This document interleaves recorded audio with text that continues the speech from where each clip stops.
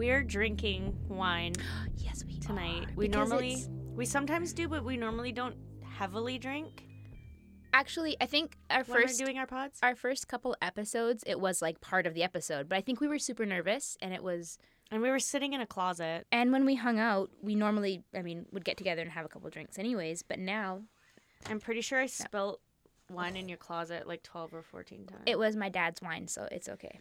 We haven't been drinking at all or only having like a glass before our podcast to now. Today, It's our 10th episode. that's why we're drinking. High five. Nailed it. That was so good. This is our 10th. That So we're felt right. celebrating. But I will say, because I notice that after I have a drink or two, I start to slur a little bit, and it's not intentional, and it's not because I'm drunk. I think I just already have a natural slur. A sloppy tongue. I have a sloppy tongue. So I'm going to try really hard tonight to pronunciate because I'm drinking. Pronunciate and enunciate. Oh, okay. Can we just for a second talk about that? This is our 10th episode. That's, it's not a huge thing, but it's a thing. It's a thing, okay? We've made it to 10 episodes. That means we've been doing this for over Don't 10 hurt weeks. yourself. Certainly over 10 weeks. No, I know. And Why would seeing that we do hurt me? 2 episodes per week, we've done over 20 stories for you guys. Whoa. Look You at know that math. what? And we're just scratching the That's almost surface. like algebra, what I just did right there. Your math is clearly bigger than mine. It's big brain math. But if you guys have been with us from day one, thank you. We love Appreciate you. you. And Kezia's wearing her podcast t-shirt. always It's the best. and forever. You should post a picture of it sometime I so they I actually think know. this time I will. Can you describe it one more time? It's a cat eating a slice of pizza. That's all you need to know. It's fucking rad. Shaboy. Sorry. Can I tell you something? Yeah. Your mom and I became friends on Facebook last week. Oh, you know what? Isn't that? And you. I know, Rebecca. So me and my mom was over today. That's a big We were deal. sewing together. I'm very excited. She told me that. Oh, wow. She said, I'm friends with Darla. She showed me something that your mom posted. Yeah, she's friends with my mom too Yeah, now. she's like, me and It's a big Rebecca are circle. friends. I'm like, oh, how are you liking Facebook, Mom? She's like, oh, man, it's a time waster. Oh. I She's was like, just figuring this out now. yeah, welcome to the party after 30 years. Yeah. So I'm Kezia, Oh, sorry. I'm Darla. and this is Radio Face Radio Stories. Face Stories. Ooh, that was almost like an echo. Should we try to harmonize? Okay, I'm going low. Radio Face Stories. I went way lower than I thought. That was actually pretty cool. So last episode we were talking about serial killers, one of them in particular named Ted Bundy. I got a text from a friend. Actually, I think I'm going to say that we got an email from a fan because that sounds way cooler. Yeah, can we rewind that? Yeah. So we have fans. Fan of the pod. Do we have any fan mail? Darla, we got our first fan mail. No way. Yeah. Good thing I asked. My friend / our Wait, biggest no, fan. no. Not your friend. Remember, we just clarified. know, I this is a said fan, not a Our friend. biggest fan. No, you said my biggest friend. I said my friend / actually our biggest fan. We got an email, just in email. From Oh, wait. Ready? Shh. I'll make the email sound, and then you check it. Ready? Oh, I got an email. You better check that, Kez. Darla, I got an email. Oh, This is bad. it's We from. can't- This is what Can we I don't. just This is can I just say one thing about my mom today? I was like, Mom, do you Yes. listen to the podcast? She's like, you know, we tried. We can't get over the giggling. Her and my dad. I was like, I thought that's why we're here. We're here for the laughs and the jokes. But you know what? Some people are not. My dad, he just wants to hear the facts. I want to know. So, Dad, this podcast is not It's not for you. you. I'm sorry, Ian. But, oh, did you get an email? I got an email. I'm going to check my email. Okay, I'm gonna let you check this time. But normally we don't do this. Whoa, this is from a fan. We got a fan email. Is it our first fan email? It's our first fan email. Well, can you read it on air? Okay, so this goes with our last podcast where we were talking about serial killers, one in particular, Ted Bundy. Mm-hmm. I mean, not that we were covering him by any means. we but- definitely mentioned him. So Susan, we're going to call her, was attending the University of Washington in 1968, 1969, and was in the same friend circle as Ted Bundy. She would see him at parties but never talk to him directly. Susan was taking garbage bags out from her ground level apartment when she was struck over the head with a 2x4, knocking her to the ground, and the attacker ran off when she screamed. She had brought the 2 bags of garbage out separately, and the attack happened on the second bag, so they think he had been watching her the first time she came outside. Ooh. After the attack, Susan's mom thought it would be a good idea for her to move and have a roommate. Her roommate spotted someone watching Susan multiple times from outside the apartment and called the police. Sorry, just to clear, this is a fan's mom? This is a fan's friend's mom. a fan's friend's mom. Okay. Yeah. Wow. So someone close to someone that we know. Her roommate spotted someone watching Susan multiple times from outside the apartment and called the police. The peeping Tom, in quotations, had been seen more than once. He also escaped when the police arrived. After the, quotations, peeping Tom incidents, Susan's mom thought it would be a good idea for her to go meet their family in Europe, and she stayed there for about a year. Ted Bundy has admitted that he first attempted to kidnap a woman in 1969. Similar details to this 1974 crime. Bundy entered the basement apartment of an 18-year-old dancer and student at UW, University of Washington. So, we're thinking you're the friend's mom. So, Friend's Ted mom. Bundy, his early stages. Yeah. So what she thinks is that her mom, the grandma, making her move to Europe saved her life, because He was stalking they think her. he was stalking her, and he had already attacked her, so he may have come back. Yeah, like that's Terrifying. That's so messed up. Right? Right. You gotta always be on your toes, ladies. That's a rad story, actually, though. That's super know. interesting. How and cool that's is so that? close, like Well, a couple people removed she was from us. listening to the podcast and then was like, whoa, listen to this cool Yeah. fact. I've It's got very you. cool. I've got a story. Thank you for sharing. Yes, thanks. That's awesome. And please feel free, anybody else, to send us any cool stories you have like that. We will absolutely give it our time and attention, and possibly read it out during our episode. Because we're so good at reading. Rock. Wait. Nope. Rock. Ready? Rock, paper, Lady Goldie Hawn. Gaga. Goldie Hawn wins that one. I agree. I agree. Because sure. Death Fully agree. becomes her. Man, that movie gave me nightmares as a kid. It's such a weird movie. Okay, while we're playing games, I have a game for us to play. Ooh, a game in a game. Let me hear it. So I was over at my friend's house the other night, and we were watching music videos from the 90s, late 90s and 2000s bands, okay? So I made a list of band names that I think are ridiculous, Okay. and we're going to discuss how we think they came up with them, Okay. okay? I'm ready. First one on the list, Puddle of Mud. Okay, so this kid, future lead singer of Puddle of Mud, had this terrifying fear of puddles. And he had to go to therapy to get over this fear, where they actually submerged his feet in puddles of mud. And then as he grew, he was able to overcome his fear of puddles. And then in the future, to show his manliness and his conquering of the fear, he named his band Puddle of Mud. Good job. Thank you. I think maybe he was just a piece of shit. It is a really dumb name, though. Okay, ready? Limp Biscuit.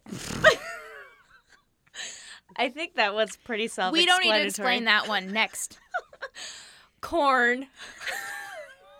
It's obviously his favorite vegetable, and he didn't know how to spell yet, so he put the K backwards. Okay, here's another good one. Yep. Moist. Oh, gross. That was like, what word does everybody hate, and therefore everybody remembers? Moist. Moist. Say it with me, everybody. Moist. Swollen members. I saw those guys live. I know. That's how terrible they were. They were in Nanaimo playing live. Okay, here's a good one, Dar. Sum 41. Okay, that's the perfect name because maybe they're mathematicians. Who knows? Like, they like math. What equation is the sum of 41? That's like algebra or some shit. I don't know. Do you think it's a secret? I think it's all their ages added together. I So just they were thought of 10? that right now. Is there 2 guys or 3? There's like 4. There's Brown Sound, there's Cone, there's the lead singer, so and then one other what, dude. They were 5 years old? They were 10 when they made it? Okay, there's 3 of them. So they were 15. Yeah, when they started their band. Were they? Sure. Sum 41. Google it. Never mind, we don't have that kind of time. What's next? Alien Ant Farm. Do you remember? I liked them. AAF. They just did a cover of Michael Jackson. That's all I know. Smooth Criminal. That's right.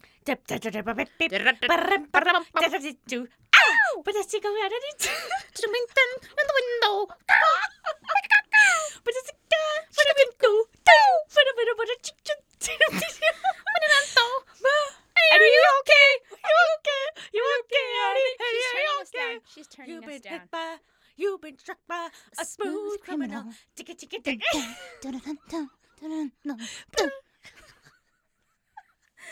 We have. I'm Are pretty we- sure that you guys aren't here anymore, but that's okay because this one's Thanks for us. for the one person that's possibly still listening. Well, that was we did it. That was. I mean, unless there's other No, ones. we didn't do it. Oh, we did a game. Good Good game. game. that was a good game. Kezia, I know. A+ for you, dude. All right, sweet. Let's have a cheers and then let's RPS this. And we're not RPC. It's RPS this time. Okay. What's RPC? Kezia. Rock paper celebrity. Yeah. One more. Okay. Oh God. You choose, boy or girl. Boy. Rock, paper, Will Tim Smith. Allen. You win. No, Will Smith is way cooler than Tim Allen. Tim Allen's pretty cool. He- Home Tool Improvement. Time. Tool Time. So is that Tim the Tool Man Taylor. I'm sorry. Is that perhaps a tie then? Buzz Lightyear. Tie. Tie. We have to do another dude then. Okay. Rock, Rock, paper, Tom Richard Hanks. Gere. Oh, really? Yeah. I Tom heard- Hanks is a freaking legend. Dude, he is a legend. He is. He survived and he is a good coronavirus. man. Okay, rock paper scissors. Just real. For real. Rock, paper, scissors. Here we Rock- go. rock, paper, scissors. One for Shit, me. Kezia won. Rock, paper, scissors. Two Slice. for me. You win. Slits. Kezia won that one. My mom told me that she only makes it through one episode, so whoever wins rock, paper, scissors, that's who she hears. So, Mom, enjoy Kezia's story. This one's for you, Bon Bon. She hates being called by that, by the way. Oh, does she? You can call her Bernard. Bernard or Bonnie, Or, which is her name. or Brennard. Good evening, ladies and gentlemen. Welcome aboard your flight. Tonight's episode, we will be discussing Tomo Antoine, also known as Thomas Anthony. His Iroquois name was Tomo Antoine, but his official Hudson Bay Company white man's name was Thomas William Anthony. So, like, the white people gave him that name? Yeah. Or he used that name to get a job? I think it was both. He was born in Fort Astoria, Oregon State. His name is in many expedition journals, news articles, and Hudson Bay Company documents. Tomo, Wait. Where have we heard this person's name before? and on my last story, he was the one-armed man. Oh, right. Yes. In that That's episode, I funny. said one-armed Toma, but that was one of his names. So he was called Tomo, Tomau, Ptolemy, and William. But mostly was recognized as Tomo Antoine. Tomo.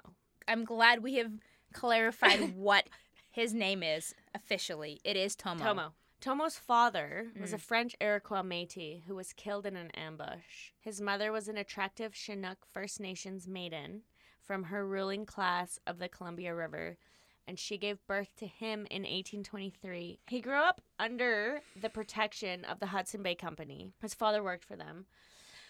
But his mother's people took him from the fort from time to time so he could learn the Aboriginal ways. He became a leader amongst the children. He mostly spoke Chinook, but he could switch between any dialects without any hesitation. I'm sorry, but that's really cool. I know. Yeah. He realized he had an aptitude for languages and was employed by the Hudson Bay Company as an interpreter. This aptitude for language was recognized by many Hudson Bay Company senior officials. He was very intelligent, loyal, and unusually strong. Like physically. Physically, Okay. yes. He was moody, quick to take offense, was a very good liar, and had an explosive temper. Shortly after Fort Victoria was found in 1843, Tomo started to spy on the unknown Chemainus and Cowichan country for James Douglas of the Hudson Bay Company. So he was James Douglas, kind of like right-hand man. This guy loved him. According to Aboriginal lore, he masqueraded around as Hilts, son of the sun. He told all the Aboriginals to do what he says because he can do magic, and he was going to be the big chief of all the men in the region. And that's all it took back then was being like, I can do magic, that's it. And now everybody's afraid of me. Pretty much. It's unlikely that James Douglas was completely unaware of what was going on, but the information Tomo brought him was very well received. Tomo couldn't read nor write, but he could draw a pretty accurate map of the areas he had traversed. And he could also give names and locations and numerical strengths of other Aboriginal bands and describe... No. You did it again. No, delete that. For real. It's Okay. just who I'm you sorry. are now. I've tried to like... You're the burp interrupter. You know Yeah, that but- movie Girl Interrupted? I'm- You are now burp interrupter. That's a great movie. I'm sorry. So this white guy, Yeah. James Douglas, Mm-hmm. took a liking to him. He was his like wingman, and Tomo would do anything for him. He showed dog-like devotion to James Douglas and would take any risk for him. He idolized men that worked in positions of responsibility in the colonial government. So he looked up to basically, white men with power. Right. No other men, white or Aboriginal, heard the truth about him or earned his respect. So I don't think he was very popular amongst Aboriginal men, but It almost seems like he was like a sellout, right? he basically was, yeah. Right. In November of 1852, Tomo became part of a manhunt for the murder of Peter Brown, who was a shepherd at the Saanich sheep station. 2 Aboriginals from the Cowichan area were the suspects. James Douglas was determined to stop this kind of outrage becoming a habit amongst the already troubled Cowichan, so he formed the first militia force on Vancouver Island. They were named the Victoria Voltigeurs. That's a badass sounding name, really. Voltigeurs! Tomo played an important role in this force. The grown-up Métis kids from Tomo's childhood made up most of this unit, and they were able to operate in the wild and untracked land because they knew it very well.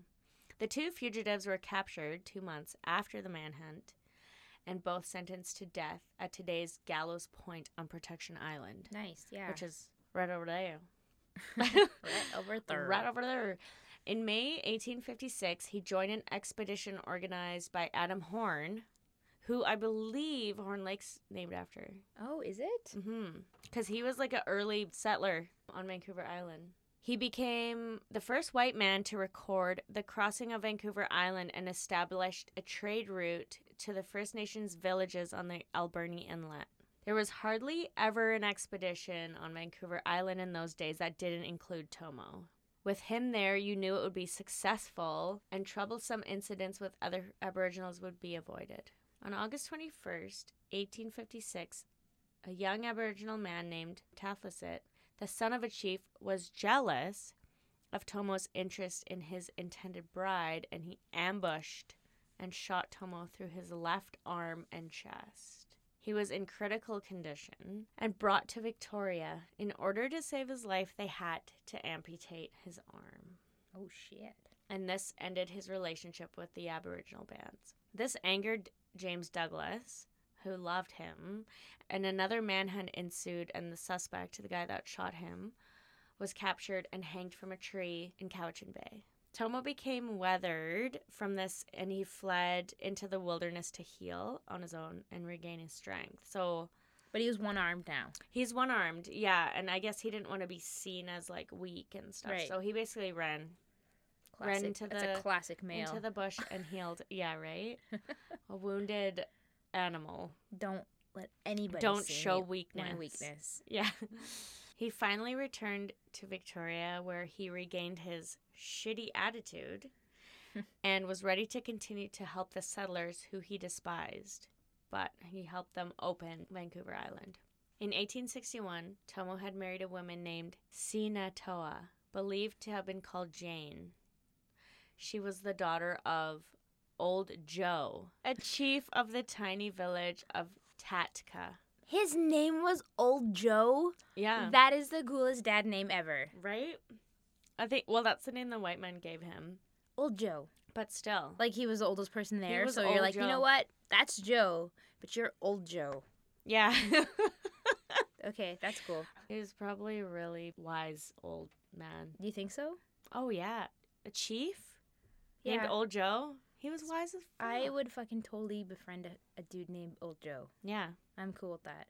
In 1863, Tomo's wife Jane Anthony was found dead near their home after a drinking party with her husband. Twist ending. Mm-hmm. The jury of white men came to the verdict that the murder was by persons unknown. But one of the Aboriginal men had described he'd seen Tomo, struck her down, knelt on her shoulders, and then ripped her head back until her neck snapped. Oh my god, what's his fucking problem? He had a temper. He had a temper problem. Tomo denied these allegations, but was imprisoned to await trial for the murder. He was behind bars for almost 2 months, and then he got discharged for lack of evidence, but he was branded as a murderer by the public. So They there hate wasn't him. enough evidence, but nobody already liked this dude, and so now they're like, okay, this dude is creepy, mean, and he's a murderer. The magistrate would bring him back again if new evidence had turned up, but it never did. So, did he or did he not kill No, his he wife? fucking did it. The husband always did it. So, guilty. In 1864, he joined the Vancouver Island Exploring Expedition, led by Robert Brown. Last week when I talked about Forbidden Plateau, Yeah. Robert Brown Yep. led the Victoria Island Exploring Expedition. Bye. Bye.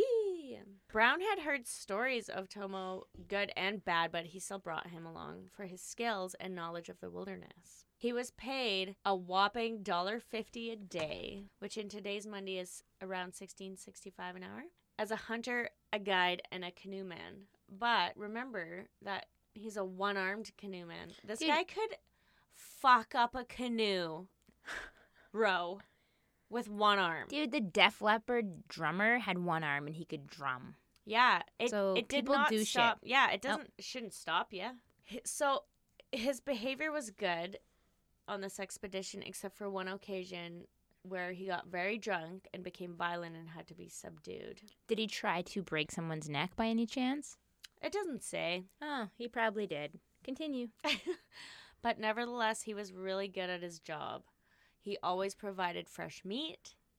He interpreted the different dialects, and he intimidated other Aboriginal men along the way into peaceful cooperation. So he's really good at that. Mm-hmm. I mean, I feel like him being scary, murder, not whatever, he's probably a guy you want on your side. You know what? I'm still definitely not Team Tomo. So Robert Brown published much of the Aboriginal lore that he had learned from Tomo. It's said that at age 45, the legendary Tomo became deaf and that his eyesight started to go. And this excelled his addiction to, in quotations, fire water. Is that whiskey? That's what they called alcohol. Yep. Could be whiskey, yeah. Makes sense. He had no friends to protect him, and he had countless enemies. One day, his cabin door hung open, his ashes and his fire were cold, and he was not there. He had died somewhere between July 1868 and March 1870. The Aboriginals had believed that Tomo, the evil one, they called him, was dead and had good reason for being so happy about it. There's no image of Tomo, just a remembrance of him as a curious hybrid whose personality was a mix of the worst and the best of three essential things. He was envied, feared, and despised by those that knew him. 15 years after the expedition, Robert Brown had wrote this. During all our long connections, none of us had ever reason to regret the day when he joined our party. And to this hour, one-armed Tomo, the swarthy vagabond of the western forest, it's only remembered as a hardy fellow, prince of hunters and doctor of all woodcraft, whose single arm was worth more than most men's two, and without whose help the map of Vancouver would have been but a sorry blanket yet, and the first exploring expedition a forgotten affair. And that is the story of One-Armed Tomo, the man, the legend. I have a question. Did they admire him or did they use him? I think Robert Brown definitely enjoyed spending time with him. He learned a lot from him, and if we ever read the Robert Brown and the Exploring Expedition book, Which we probably should. which we should, I think he talks a lot about Tomo because he was very intrigued about this man and his knowledge, and essentially he passed his knowledge on to this guy who wrote books about it. And Right. he even said in my story last week is he was worried that these kinds of stories would not be carried down through generations. Right. And I think that's a really cool thing to care about. Yep. Because, white people settle and then they come and they, Take over. they take over and they do their thing. And then what happens to the culture? Well, yeah, it dies away. So I think it's important that, for people like him that spent time with Aboriginals to, see Honor and their care. side. Honor their side of the story. Exactly. Yeah. I have a hard time trusting powerful white dudes in history because they've basically not done the right They thing. they could have written anything they wanted, and They we would kinda be suck. perceived as history. Oh, for sure. Great story. Do you have references? I or- do have references. It's from a website called leechtownhistory.ca, a VIEE biography. Actually, Vancouver there's a couple Island. E's. Vancouver Island Exploring Expedition. I love it. Dude, guess what? It's midnight. It's midnight and it's also break time. Sick. Hi, it's Rebecca from Radio Face Stories. Thank you all so much for the enormous amount of fan mail we've been getting this week. We've had emails, text messages, phone calls. Darla got a letter, an actual posted letter. Thank you. In particular, however, this week, our shout out goes to Chelsea, our friend, our fan, our friend fan, for getting in touch about her story. Thanks so much, Chelsea. Enjoy the rest of the show. Welcome back, everybody. Welcome back. Hi. It is my turn. We're still here. We are here. You're probably not. Part 2. No, there's nobody You're listening literally at this just point. telling me that your story now. Honestly, And I don't Rebecca. know. What? You're just telling the two of us the story now. No one's still listening. That's if you're cool. still listening, I love you. I'm going to tell you a little story called I'm okay if it's just you two because this story, it's a gem. So I'm doing this story. Have you heard of Ross Bay Cemetery? No. No? Two no's? It's in Victoria. Ross Bay Cemetery. My story is on Ross Bay Cemetery and more specifically Isabella Ross. Guys, have you heard of Isabella Ross? I have not. Isabella Ross is a queen. The lady is a badass. Like Diana Ross? No, Queen? she is so much better than Diana Like Queen Ross. Elizabeth Queen? Nope, even better than her. Ooh. Like Queen Latifah Queen? Queen Latifah. Wow. Anybody else? Queen Mattress Queen? Like a queen mattress. Oh, it's way better than queen Oh, mattress. What about a queen size sheet? Nope, better than that. Okay. Proceed. Thanks, guys. So, Ross Bay Cemetery, located in Victoria, it's about 27 and a half acres of land. Rebecca, how many football fields is that? 42. Thank you, man. 42 fields. You heard that here first.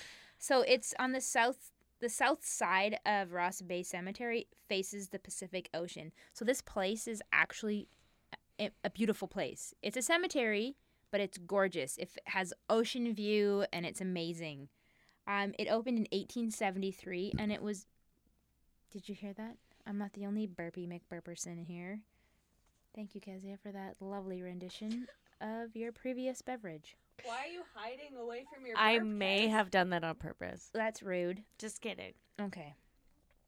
So Ross Bay Cemetery opened in 1873, and it happens to be named after the owner of the land. Ross? Ross, yeah. Isabella Mainville From Friends? Ross. Isabella Ross. From Friends?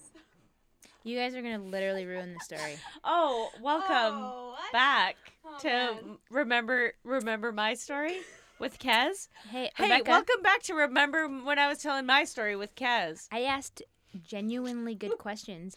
No, I know. You're just being a dick.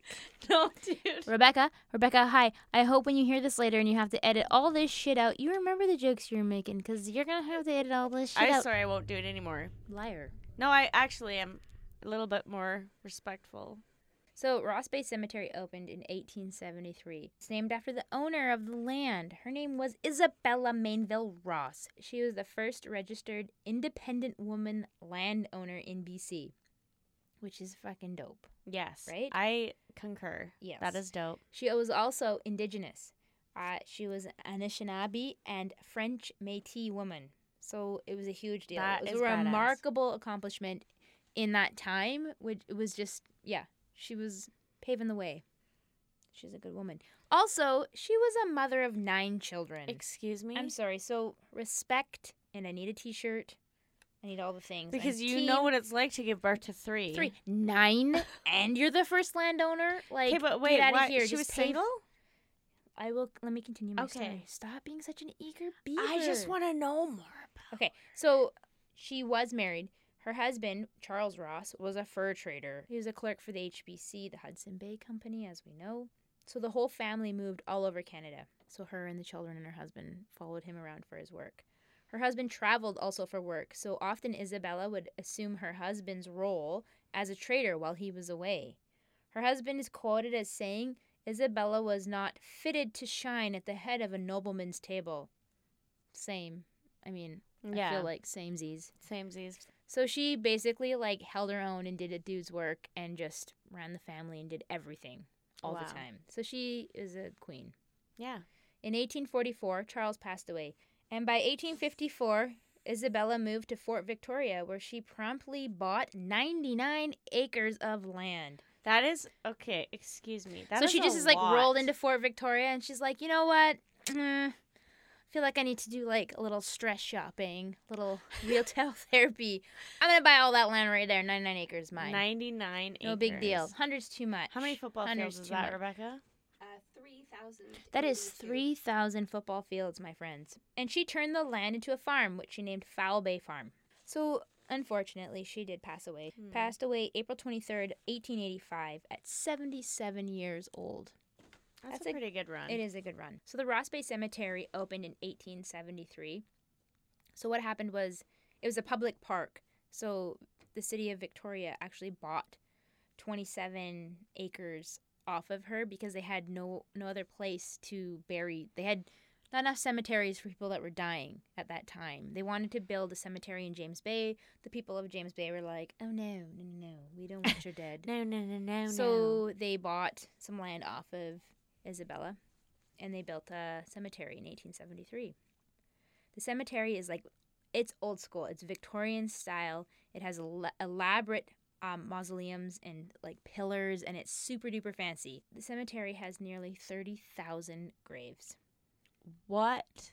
Whoa. Okay. That's a lot of dead. So on all these graves, there was some super elite folk of the time. I'm going to list off a few of those. The first one being Billy Barker. You're probably not going to know that guy, but he happened to be a prospector, and I just added him because I wanted to say prospector. He's a prospector. That's a dope job. I know, right? Old All I think of is that Old Saturday Night. Gus Jiggins? He's a Old prospector. Gus Jiggins. I'd be more worried about coyotes if I were you. That's the only reason I put him in the list. He's a prospector. The rest were people such as Sir Matthew Begbie, who was the first Chief Justice of BC, also known as the Hanging Judge, which we have spoken about before in one Whoa, of our yeah. podcasts.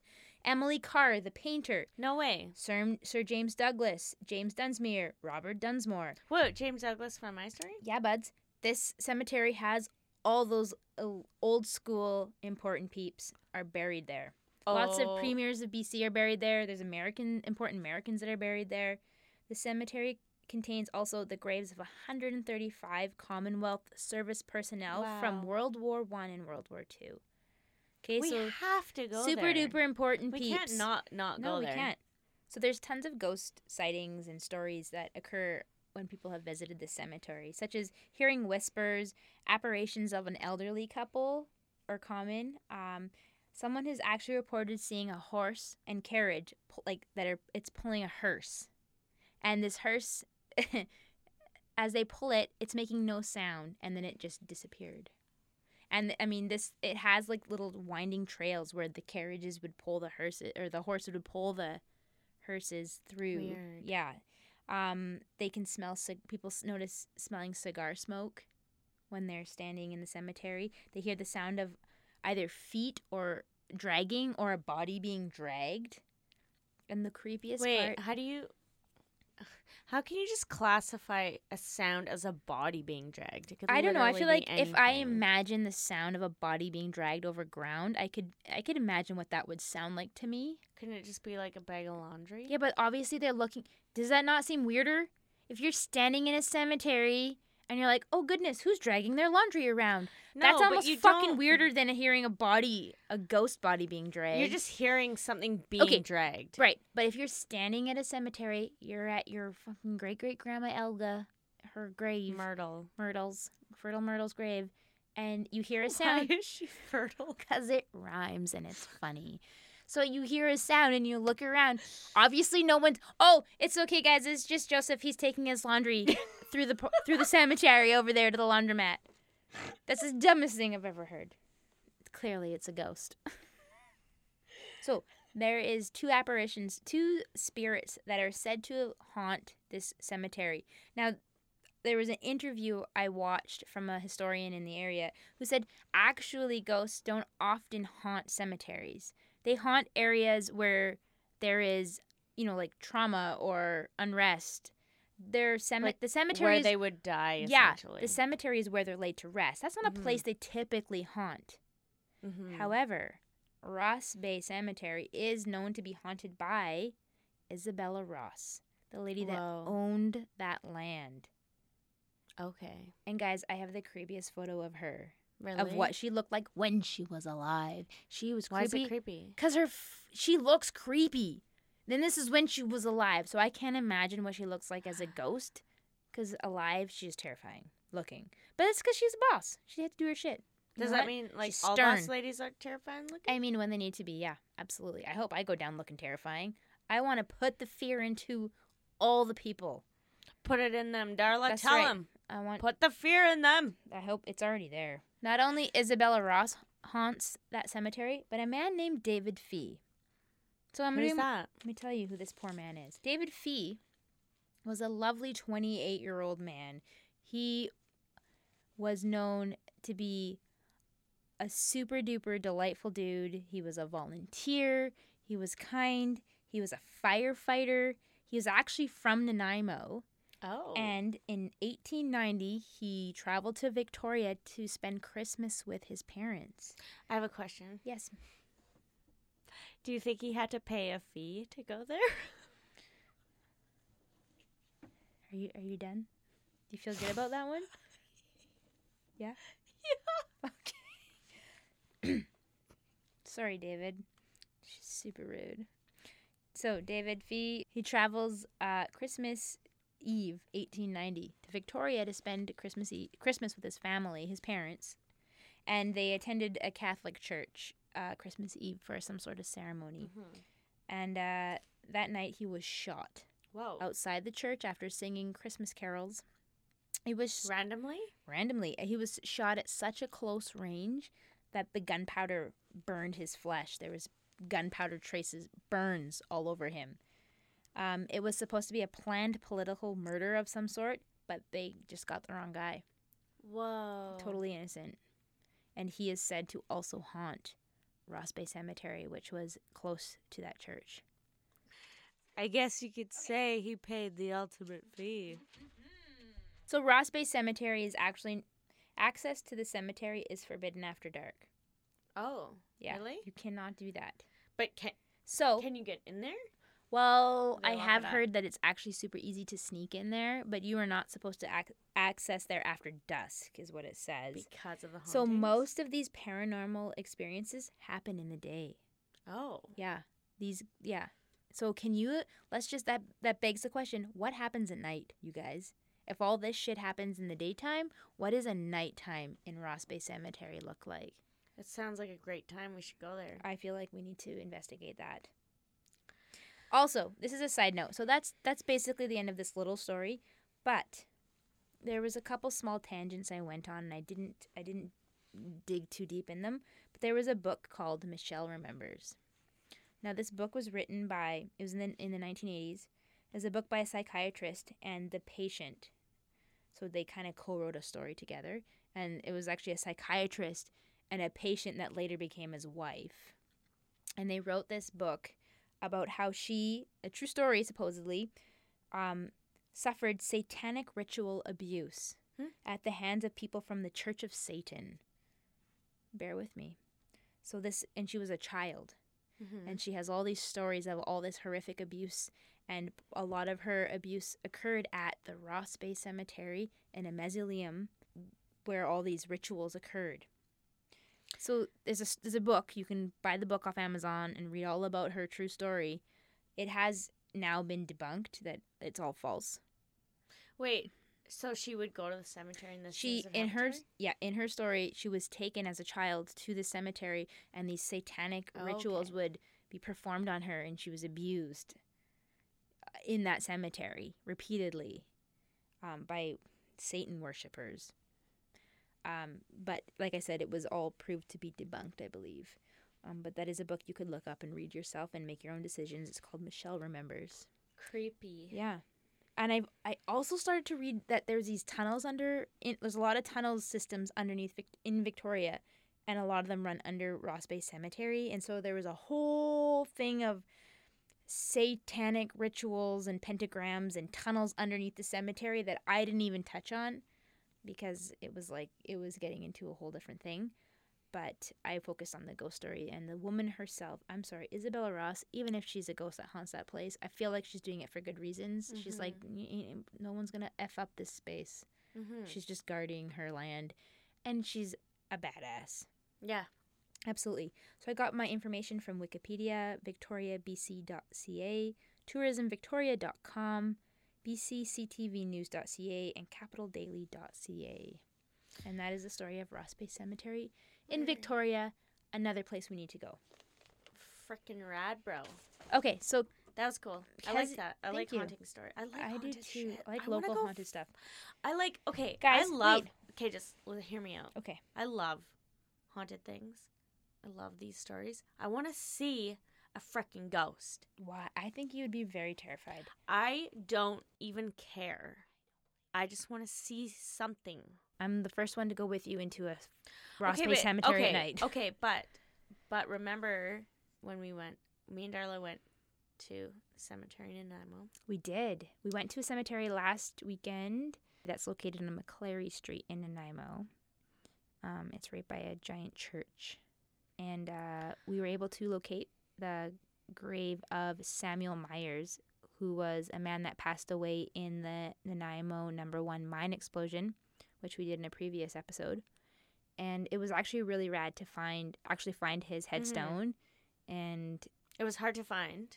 It was hard to find. It was hard to read. They're so old, yeah. And faded, and there's moss growing over them. But fortunately, Kezia actually was the one that deciphered it, and we got some pictures of it, and we got some other real cool photos of that cemetery. Mm-hmm. It was really neat just to be in that space. Yeah. It's not a large cemetery. I didn't feel creeped out in any way. Not Did one you? bit. No. Not even and it one was bit. dark. It was dark-ish. It was dusk. We went at dusk, just to get some good photos. Yeah. But no, I felt it was just super interesting to be there. Like your Darla has I think it was a TikTok filter on your phone. We did. Okay. Yeah, but I wouldn't trust it. No, because it's TikTok. But it did pick up on some some spirits or something, entities in the cemetery. And even then, like, normally I'd be like, oh my god, there's something there. But I didn't feel that there was something there. But it was definitely, like, spooky. So this TikTok filter, again, like she said, it's TikTok. It's supposed to pick up on live energy. So it picks up like us if we move or any other person. And then it automatically, when we scanned the cemetery with this, it picked up, there was like a carving statue. Mm-hmm. So it picked up energy from that. And then it picked up energy from this tree. And so we decided at that point, oh, it's just picking up those because they're large. They were quite large. But oddly enough, when we went closer to the tree, because we're like, oh, it's just a tree. It wasn't. This tree grew out of a grave.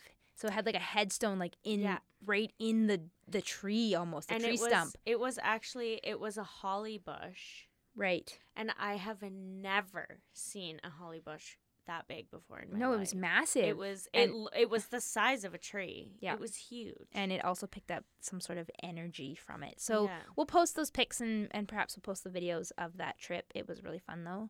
And we will be doing more trips like that to some of the places we've done stories on in the near future when we can. Thanks, guys. Thanks for sticking with us. I think that's the end for us. Yeah. We'll talk to you guys next week. Sounds good. Okay, Goodbye. bye.